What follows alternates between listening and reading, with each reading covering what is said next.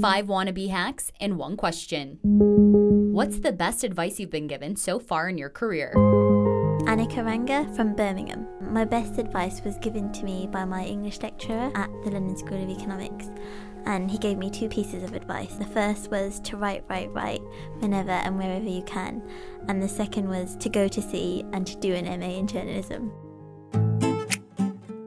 Danny McDonald from Boston, Massachusetts. I had an editor once when I'm 28 now. I think it was right when I first started out, when I was like 21 or 22, who said, always write down the most obvious question, because oftentimes, not all the time, but oftentimes the most obvious questions are the most important ones. And they're also the questions that people tend to kind of duck a lot.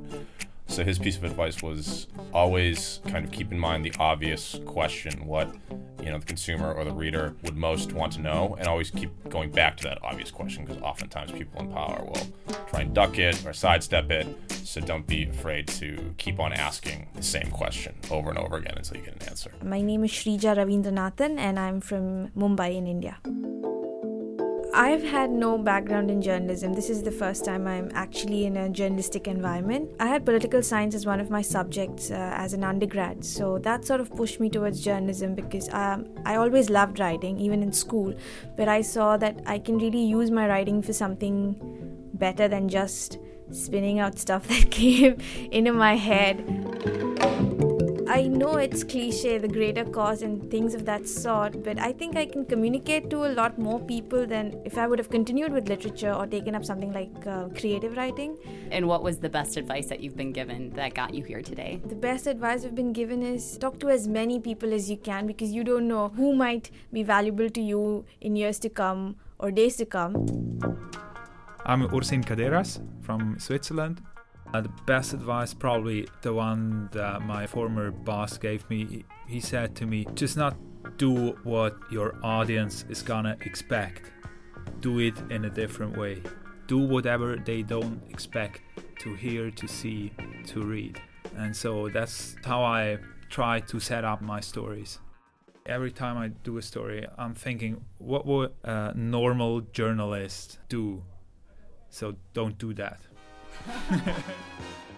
Choose an unexpected angle, choose an unexpected way of telling the whole story so that you're gonna surprise the audience. My name's Sarah Williams. I am originally from Vancouver in Canada, and I've been living in London for just about 9 years. So this advice isn't specifically from journalism, it's actually from my old creative director. I was working in advertising, and he gave me a piece of advice around writing business cases and writing ad copy. And he really, really stressed that everything's an argument, and even the strongest writing won't hide a weak argument. So the process that he pushed me to go through, and that I go through now as a journalist, is to pare it all back. Set your points out in order, work them into the tightest, most compelling argument you can create. It should just be a series of cause, effect, fact, conclusion. And I think that this advice is relevant to me now, and I hope it will be to my classmates, because we're all here to be great writers and develop as writers, but you can't lean on good writing. What's underneath that writing has got to be tight, logical, and utterly compelling.